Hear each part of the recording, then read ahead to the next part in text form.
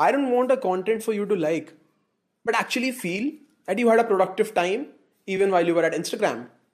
You see, there's a lot of content generation platforms today, and in these uncertain times, they're thriving because roughly, if you're an average bored Instagram user, you'll drain 4 hours of your time and God knows how much of energy into it.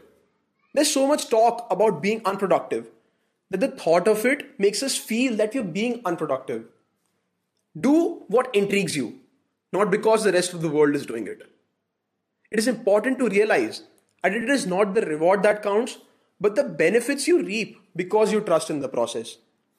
While you're streaming Netflix, scrolling Instagram, reading memes, and practicing cooking, spare some time from your so called busy schedule and serve yourself by realizing that you can actually do something you've been thinking about starting or work on developing a skill set for yourself.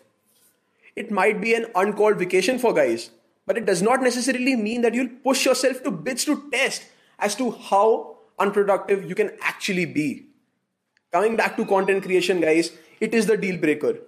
We're so lucky to be a part of the time where anything we do can be dissipated to people all around the world.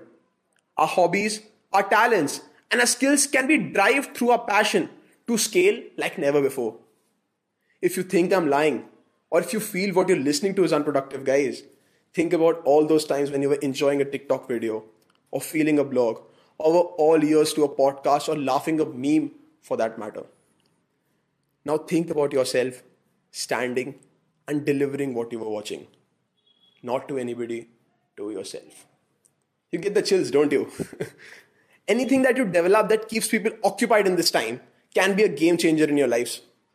All the time you're investing in stuff right now, create a hobby out of it and serve it as a content to people.